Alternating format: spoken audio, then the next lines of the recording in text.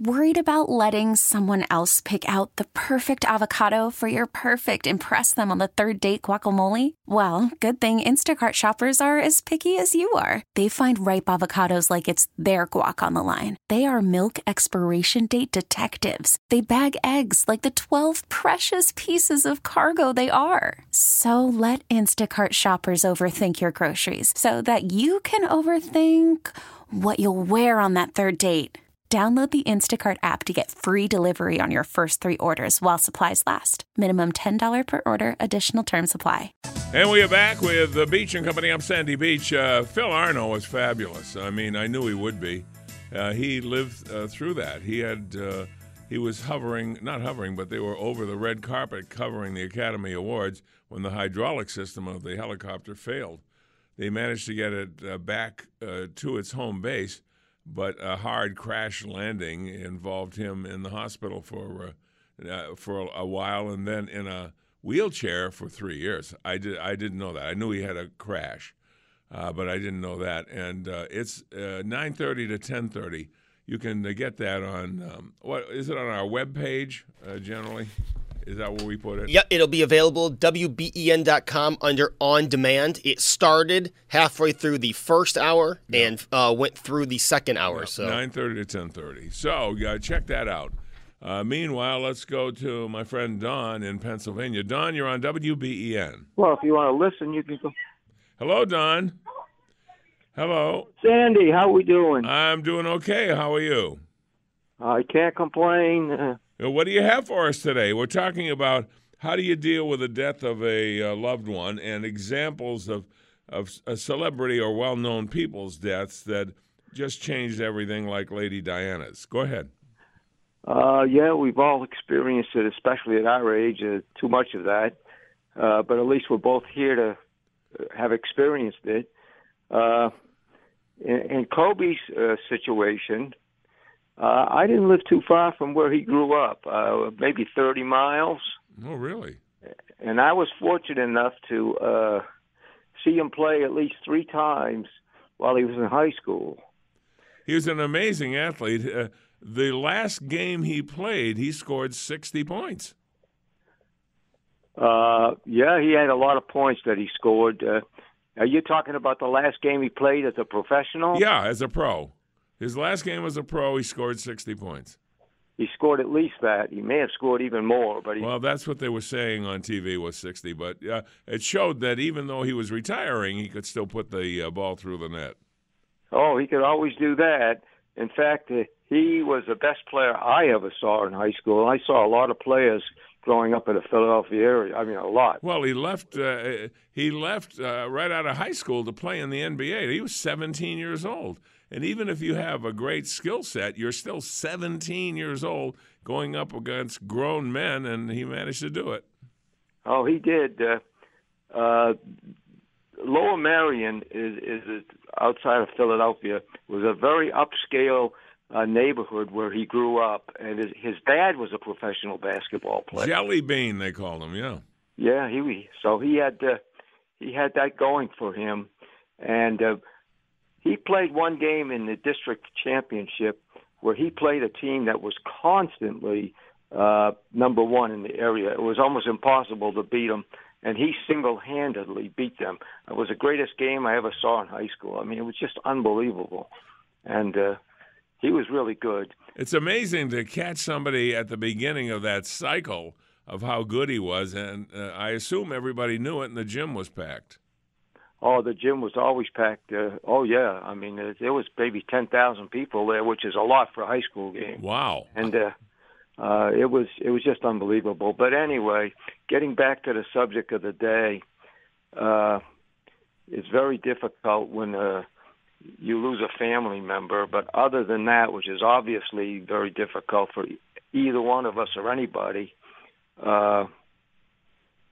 a good mutual friend of ours, when he passed away, really affected me. Oh, me too. There were 3 of us that were inseparable in school, and Don and I went to his bedside as he was dying, and that was very hard to do because he was a superb athlete and had a great skill at every sport there is. and we were friends from the third grade right up until his passing. Yes, we were, and he was like you said, he was definitely the better athlete of the three of us. He was a tough person. We seen him in a few fights, and he always come out ahead because he was tough. He was tough, and he was the best fighter in town. Remember when we had a circle around those guys, and they decided who was going to fight, and they didn't pick me. They picked him, and he was the best fighter. Those guys were nuts. Of course, they didn't know that at the time. No, that's for sure. But he seemed like so invincible because of all of that it was very difficult when he passed. I mean, you always looked up to him as being the toughest guy, and it's tough when you see the toughest guy go down. Yeah, that drive home from Massachusetts is the longest drive I think I've ever made in my life, because all those thoughts, you can't just shut them off. You don't want to just shut them off, but you got to concentrate on your driving. And even though it's the thruway, and I've been through it a million times, you still got to pay attention. And it just took forever to get home. Yeah, and you had a much longer trip to get back home than I did. But anyway, we survived it. In fact, we saw him. It was a little before noontime, I think, on that Saturday, and I didn't know it until the next day when I was almost home, because I got a call en route getting home that he had passed away about 3 hours after we saw him. Wow. Certainly cut that pretty close. Yeah, we cut it very, very close. Well, thanks, Don, for calling, and you're a dear pal, and I know that I can always count on you. Thank you for the call. My pleasure. Have a good day. Okay, bye. Tony, I'm sure you had dear friends when you were growing up that you hung with, and I don't know if any of them were deceased early, but that's what we were talking about. A couple of guys that I went to high school with that were on my football team, unfortunately, have passed away. And, but it was at a stage in my life where, I wasn't in contact with them regularly, or I hadn't seen them in years and years and years. I can't imagine what it would have been like had we stayed the way we were, and then finding out. It's any way you look at it, no matter how long you've known a person, it is so difficult to lose someone that you care for. Yeah. Now, Mr. Beamer, you got a call while you were working to call another friend back because they had some bad news. Yeah, this was when I was still at Bed Bath & Beyond. I had just talked to my friend 2 days earlier when the Mets were playing the Giants in a play-in game. We were both big Mets fans. And I was on the floor at Bed Bath & Beyond and received a text to call a buddy of mine, and then placed the phone call and got the bad news. And, I've never had a panic attack before where your chest just tightens and you don't really know how to react. And that one just hit me so hard because it was a friend of mine that, we had stayed in touch after college, but it was someone my age that I had talked to 2 days earlier, had plans with that weekend because I was going to Syracuse to see Virginia Tech. He lived in Syracuse. We were going to tailgate together. Instead, that day, I went to his funeral before the Tech game. But it hit me so hard because, like I said, it's someone you were just having a casual conversation with, and then they're gone. Well, as I said earlier, you never get over it. And don't listen to anybody that tells you do, because you don't. And there's also no time frame that's the right one. It's important to grieve. You may not want to. You want to just shut it off and shut it down. You will eventually give in to that and grieve. And I think the grieving process is beneficial to you, to try and get some of that out. Try and explain it to yourself why it's so unjust, because you never think it's just. And the bottom line is you're ready when you're ready. And if you're not ready, you're not ready. It's an individual thing. We'll take a break on News Radio 930 WBEN. Just a reminder, if you're interested in any of the trips that we're taking with AAA and Dan Neverth, we've done 10 of them so far. They've all sold out. We've done 9 with Danny. The first one did not include Danny, and I said, hey, let's see if he wants to do this. And he said yes, and so the last 9 have. They've all sold out. The next trip we're going on would be Russia, if you're interested in Russia. Trip that'll be in June. Trip after that, a couple months later, Alaska. And now the Alaska trip is interesting.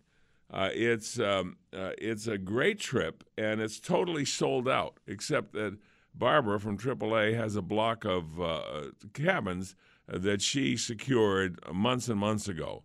So if you got a hold of Viking, they wouldn't be able to provide you with a cabin. We can, okay? So that's that one. And then the last one's Australia. And that Australia is a year from now, right now, this month, okay? And Australia should be fabulous, too. So we tried to pick some bucket list trips that people really like. And for information on any of those, with no obligation at all, just call 1-844-688-7477. That's 1-844-688-7477. Let's go to Juanita in Tonawanda. Juanita, you're on WBEN. Yes. Good morning, Sandy and Tony. I just have two comments. My mother, both my parents are deceased as well as my sister, but my mother passed away a few years ago. The worst thing was that my daughter was planning her wedding, hoping that her nana would be at the wedding. With less than 48 hours, my daughter got married, and my mother died. And it was just a horrible time for me. It was a joyous occasion for my daughter to be married, but less than 48 hours, my mother died. And my mother was not able to come to the wedding. And my daughter said to me, "Ma, if I don't see Nana in the pew, then I know she wasn't able to come," because everything was planned for my mother to be able to come, with the wheelchair, with the aid, and so on. But what happened was that the photographer knew how much my daughter was so completely disappointed that they stopped at the nursing home, and my daughter and her new husband went into the nursing home all with their wedding clothing on, the wedding gown, the tuxedo, and the whole thing, was able to see my mom. Oh, wow. Before she died. It was just a very difficult time, joyous for us because my daughter was getting married. On the same note, it was very difficult for me to know that my mother was not going to be there. There was no indication that she was at that point of death, which was the worst shocking part. And then my daughter and her husband did not know what to do about their honeymoon, but we tried to convince them to go ahead, which they did, and they were not here for the funeral. And then my other comment is this. Please, for people who have lost their loved ones, their friends should continue to call them. Not every day by any means, but to call periodically and say, "How's things going? Would you like to go for a cup of coffee? Did you need to go to the grocery store? Do you have a medical appointment?" Not to just go to the funeral home and let everything go after you pay your respects. Yeah, because what happens is people don't know what to say. They're awkward. They're uncomfortable. They don't know what's acceptable to you to say. They want to offer some comfort. They don't know how to do it, and I think that's the problem. It's easier to just stay away than try and figure that out. Yes, and that was my only comment for people who are going through this.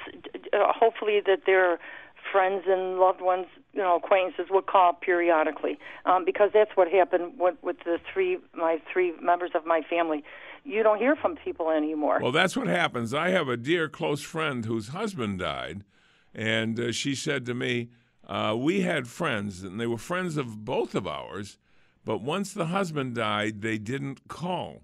It wasn't because they didn't enjoy her company. They didn't know how to deal with it, what to say. That's true. And it's important to buckle up your boots and go and try and do it anyway. Yes, and it's sometimes just to go over and see, are you okay, give them a hug. Sure. Go outside and get the mail for them because maybe they're not capable or, such as that. But I appreciate you letting me on the air. Thank you. No problem, Juanita. Thank you. Thank you very much. Wow, you just hit a home run with that and with our caller about staying in touch. After my parents passed away, there was countless number of relatives and friends of my parents who it just seemed like they dropped off the face of the earth once my parents passed away. They just don't know what to do. That's the point. Have you ever felt awkward where you're in a situation where you know you're not comfortable in it? You don't know what to say. The last thing you want to do is say anything that might be offensive or uncalled for or anything. You've got to walk on eggs, basically. Some people don't feel comfortable doing it. Doesn't mean that they've lost the thoughts of how good it was while you were alive. They just don't know what to do. It's heartbreaking. It's common. I think about it, and Jeannie has to kind of console me because I get really depressed, and I think about all those who are no longer in my life or have elected to leave my life and not show any concern as to how we're doing. I mean, they've known me since I was born. My mother and father died within 90 days of each other.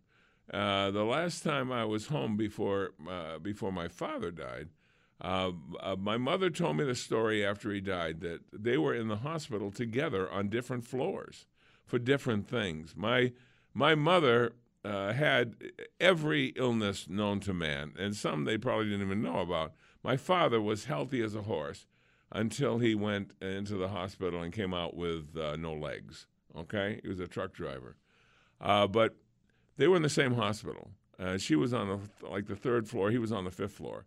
When they called a stat call over the PA, in other words, get there in a hurry with whatever equipment you might need, she knew it was for him. She just knew it was for him because she told me that, and it was, and barely got him settled, and she died. I can't tell you how devastating that is, because you'll go through it. Your parents, I mean, when that happens, here's what happens. You feel like an orphan. You really do. Yes. You might be settled in your job. You might have a nice house. You might have a great family and a nice dog you like, but you feel like an orphan. And I think that's normal. And I think it's important not to beat up on yourself if you're not doing something that you used to do because you just can't do it. Eventually you'll be able to, probably. But don't be harsh on yourself. I think that when it happens and it's close, the strange things happen in your mind. You're not thinking clearly. The one thing that I did learn is when Cindy died, everybody and their brother will tell you something that's very important. Do not make any major decisions, at least for 6 months. Don't sell your car. Don't sell your house. Don't throw something away that maybe you wish you had later. Just let it sit. It'll still be there, and go see it later. We'll be back with the final half hour of Beach and Company. Thanks to Phil Arno from WBBZ for coming in and filling us in on helicopters and his story about the Academy Awards. We're back after this.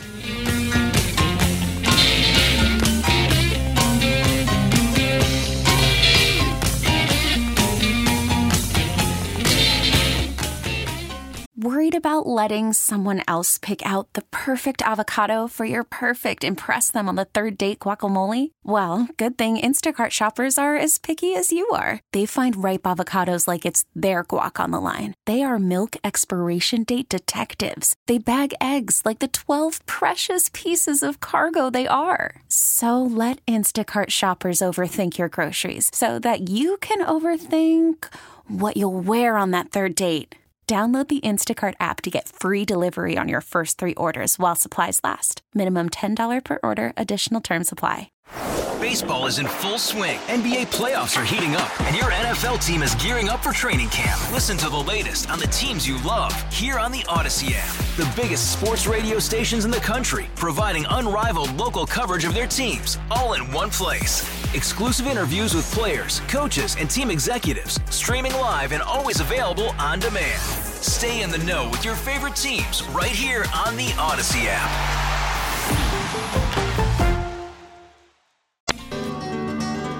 And we are back with the Beach and Company. I'm Sandy Beach. We're asking with the Kobe Bryant death and helicopter, you know, the other people, there were 8 others, or 9 people total in the helicopter.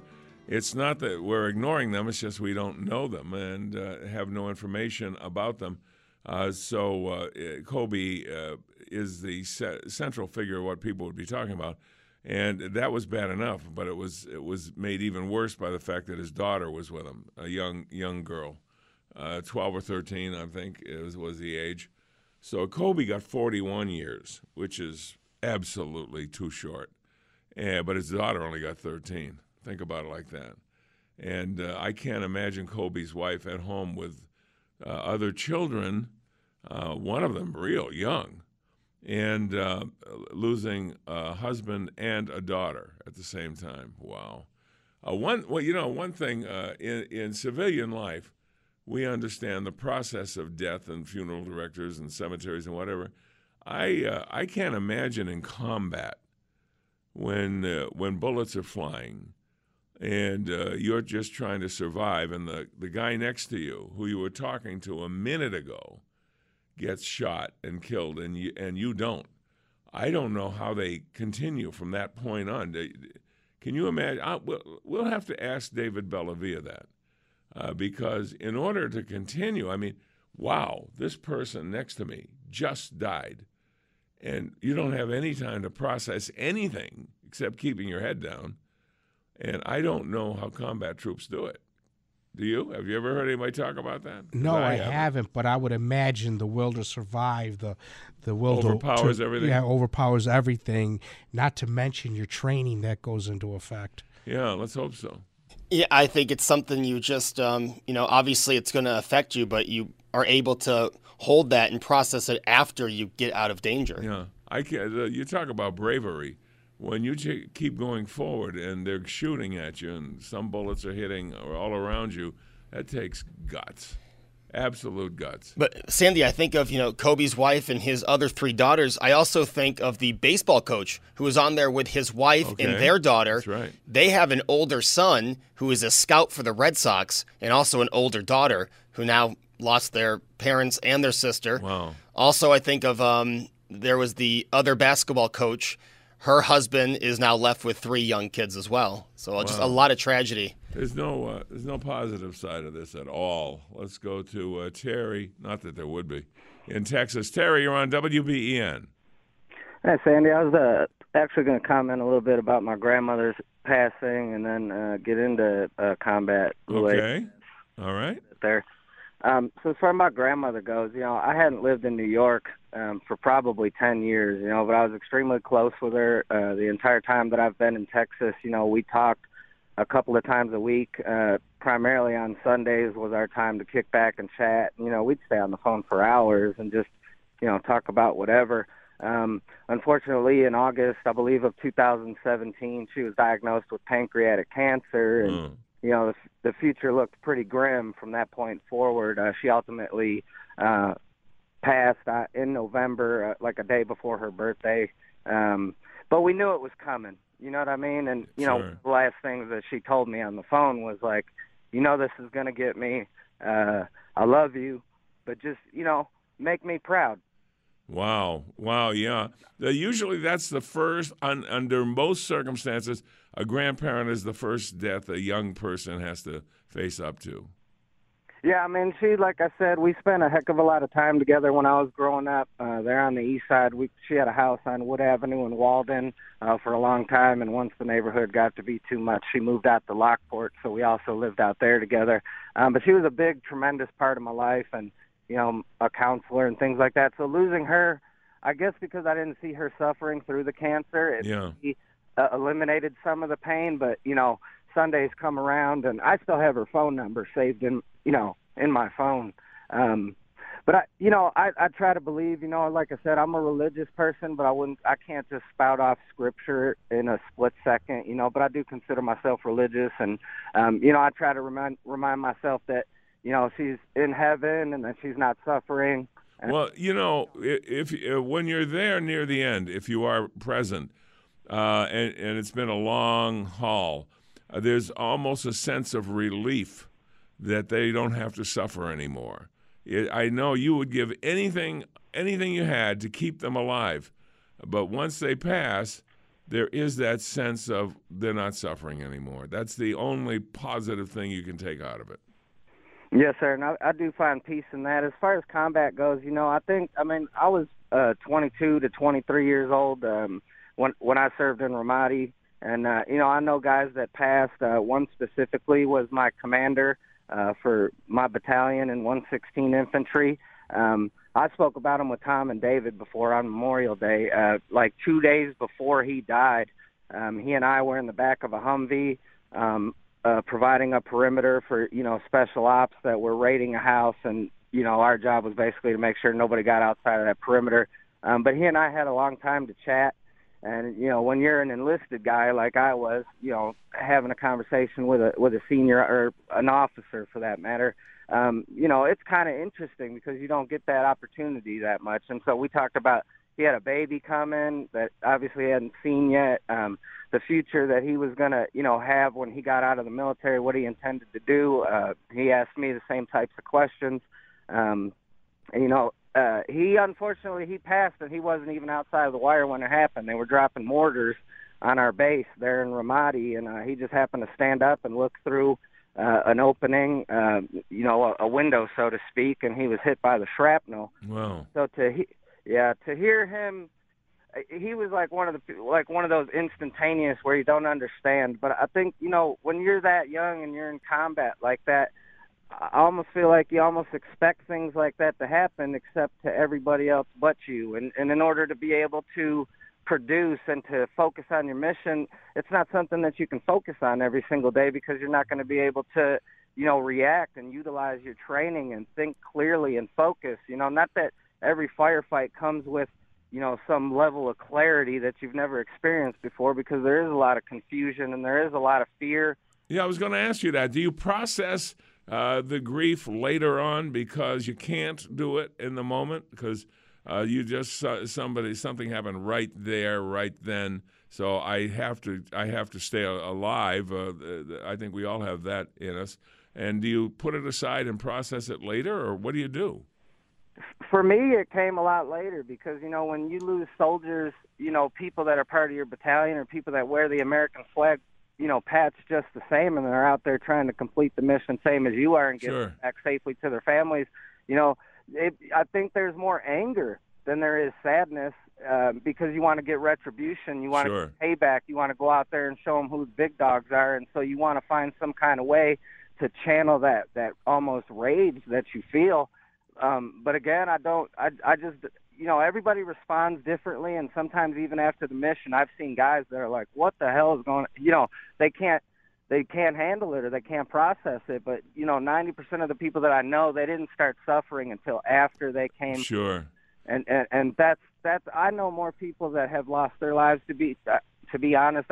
I know more people that have lost their lives since returning home from Iraq than I did personally while in Iraq. Now, I was on scene at a lot of different events where soldiers did die, but I didn't know those soldiers personally. And again, there's something in your brain that you got to turn off and able to be able to survive in that environment. I'm like cleaning up a soldier's blood that you don't even know out of a Humvee, so that you can utilize the Humvee to go out back out on mission. It's not normal stuff, and you can't think like a normal person and to be able to continue to live day to day. You have to have that mentality that you're there to fight and do a job. You are in combat. You are in war, and that's probably as real as it gets. And until the people, I don't know how else to say it. You just literally have to. For me, I had a guy the other day ask me, man, what was Iraq like? He just guessed that I was a veteran by something that was on my hat.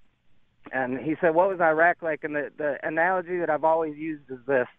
It's like when you're going up a roller coaster and you get to the top of the roller coaster, right before you go down, that level of anxiety and a little bit of fear and excitement and all of that, it's like that, but for however long your deployment is. Let me ask you this. Outside of basic training, before you got under fire, later on, while things are going on, is there any psychological counseling on how to handle what's going on around you, or is it only done at the beginning? I don't even think we had anything that was at the beginning because I got there in September '03, so, the war was technically over, mission accomplished per George Bush, but in all actuality, it was really starting. We didn't have up-armored Humvees. We were doing everything on the fly. I was a 23-year-old kid worrying about going to the club and how much money I was going to have for drinks. The next thing I know, I'm clearing roads in Ramadi, and at that time, clearing roads in Ramadi clearing roads in Ramadi, what it meant was you drove up the road as fast as possible that a Humvee could go, which is roughly 40 miles an hour, loaded down with ammo and weapons and personnel. And if nothing detonated, no IEDs detonated, then the road was clear.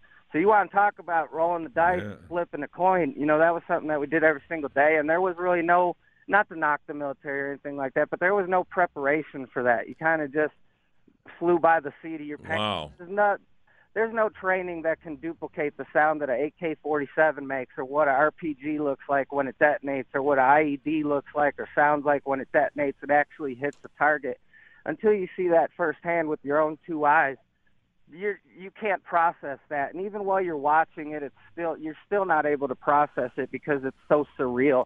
And you continue to move on. I mean, that's the way we did it. You just.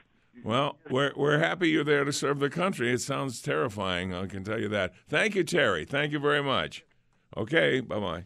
We'll take a break and return on News Radio 930 WBEN. Let's go to Tommy in Lindenville. Tommy, thanks for holding. You're on WBEN. Well, hi, Sandy. I got to talk quickly because my battery's going to die. Oh, I'm sorry. Well, give it your best shot there, Tommy. I will. Now, you said somebody close to you loved Angels. Yes, my beloved Cindy, yes. Okay, and you had one painted in your ceiling, right? Yes, I did. It was an artist that did it on the ceiling. Okay, so my mother loved Angels. She died in 2007. My mother loved Angels. I own a lot of Angels at my house. I mean, I've got Angels that are life-size. They're replicas from German cathedral. They're absolutely beautiful. And when my mom died, I asked the funeral director if I could display my Angels in front of her coffin, and I brought my best Angels, put them in my van, loaded them up, put them in front of her casket, and it was so beautiful. It looked like you were in heaven. And so you said do something to remember somebody by, okay? And so what I did was my mom left me with a lot of money, and I took that money and I bought a house. And I bought a house with a house number the year she died. Oh, really? It was my house. Wow. She died in 2007. The house number was 2007. I said, that's the house I'm going to buy. So I bought it. It was a big old mansion with a tower on top. It was actually used for hiding slaves back in the day. Oh, wow. Yeah. So my mother came to me one day in the house.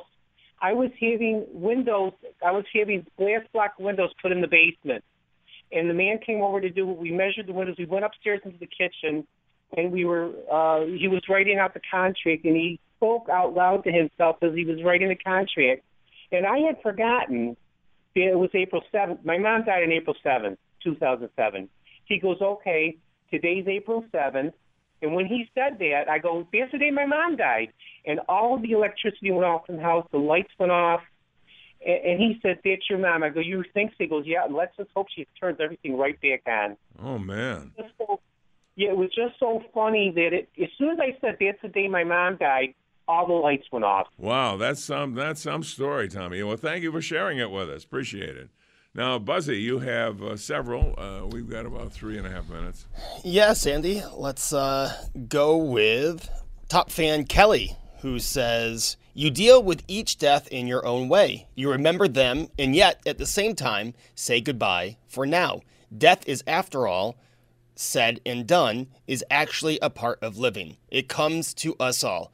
You must try to remember that moving on with your own life and the ones you love still living is what is important. Live like you are living and not let the song, and like the song says, dying. Yeah, I'll tell you one thing that's very difficult is you've probably been listening to a group of songs your whole life. Your whole life. You've sung them, you bought them, you danced to them, whatever. But once you have death near you, somebody really close to you, suddenly a lot of those songs, the lyrics for the first time will ring. That's what it meant. That's what the songwriter meant. And you never got it before then. Happened to me. I was a disc jockey for most of my career. I played a lot of music, and I knew a lot of music. But once you start with that, it's, oh, my God, I never knew that. Another one, please. Yeah, Tammy says, I lost my only child 8.5 years ago. She was 18. I believe she is still with me, and I live the best life that I can. I want her to be proud of the way I survived her death. I take her with me everywhere I go and know she continues to be a part of my life. Her body is dead. She is not. You know what's really difficult? It's things in your house that remind you, oh, I remember when we bought this, or I remember when we went there, or I remember when we laughed about this. And it's not easy, but don't let anybody else determine how you grieve or how long you grieve. That's your decision to make. I remember I have an aunt that once said, you need to go see counseling because she didn't like the way I was grieving my grandfather's death. And I thought, wow, this lady is off of her rocker. And I was young at the time.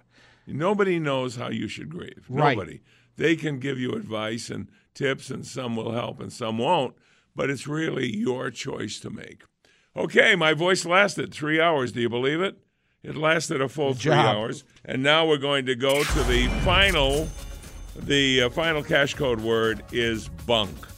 B-U-N-K, as either phony or a place to sleep. B-U-N-K, send that to 72881. You might win $1,000 cash.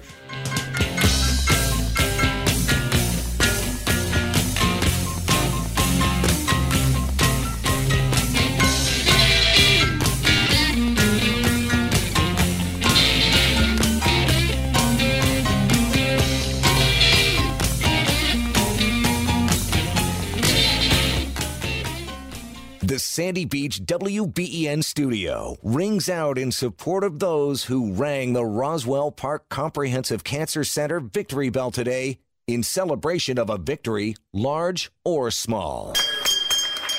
Elvis has left the building. Oh, I wish we never had to leave the beach. Frankly, my dear, I don't give a damn. What the hell do you know, you ignorant bastard? All-star closer Kenley Jansen, we have a question. What's the best podcast of all time? Baseball isn't boring, baby. I'm Rob Bradford, and every single day I'm sitting down with the biggest names to show you this great game is the greatest game. It's my podcast. It's my passion. It's a cause I started more than 2 years ago and is now the most prolific national daily baseball pod there is. Another fact, so jump aboard the BIB Express. Follow and listen to Baseball Isn't Boring, presented by Wasabi Hot Cloud Storage on the free Odyssey app or wherever you get your podcasts.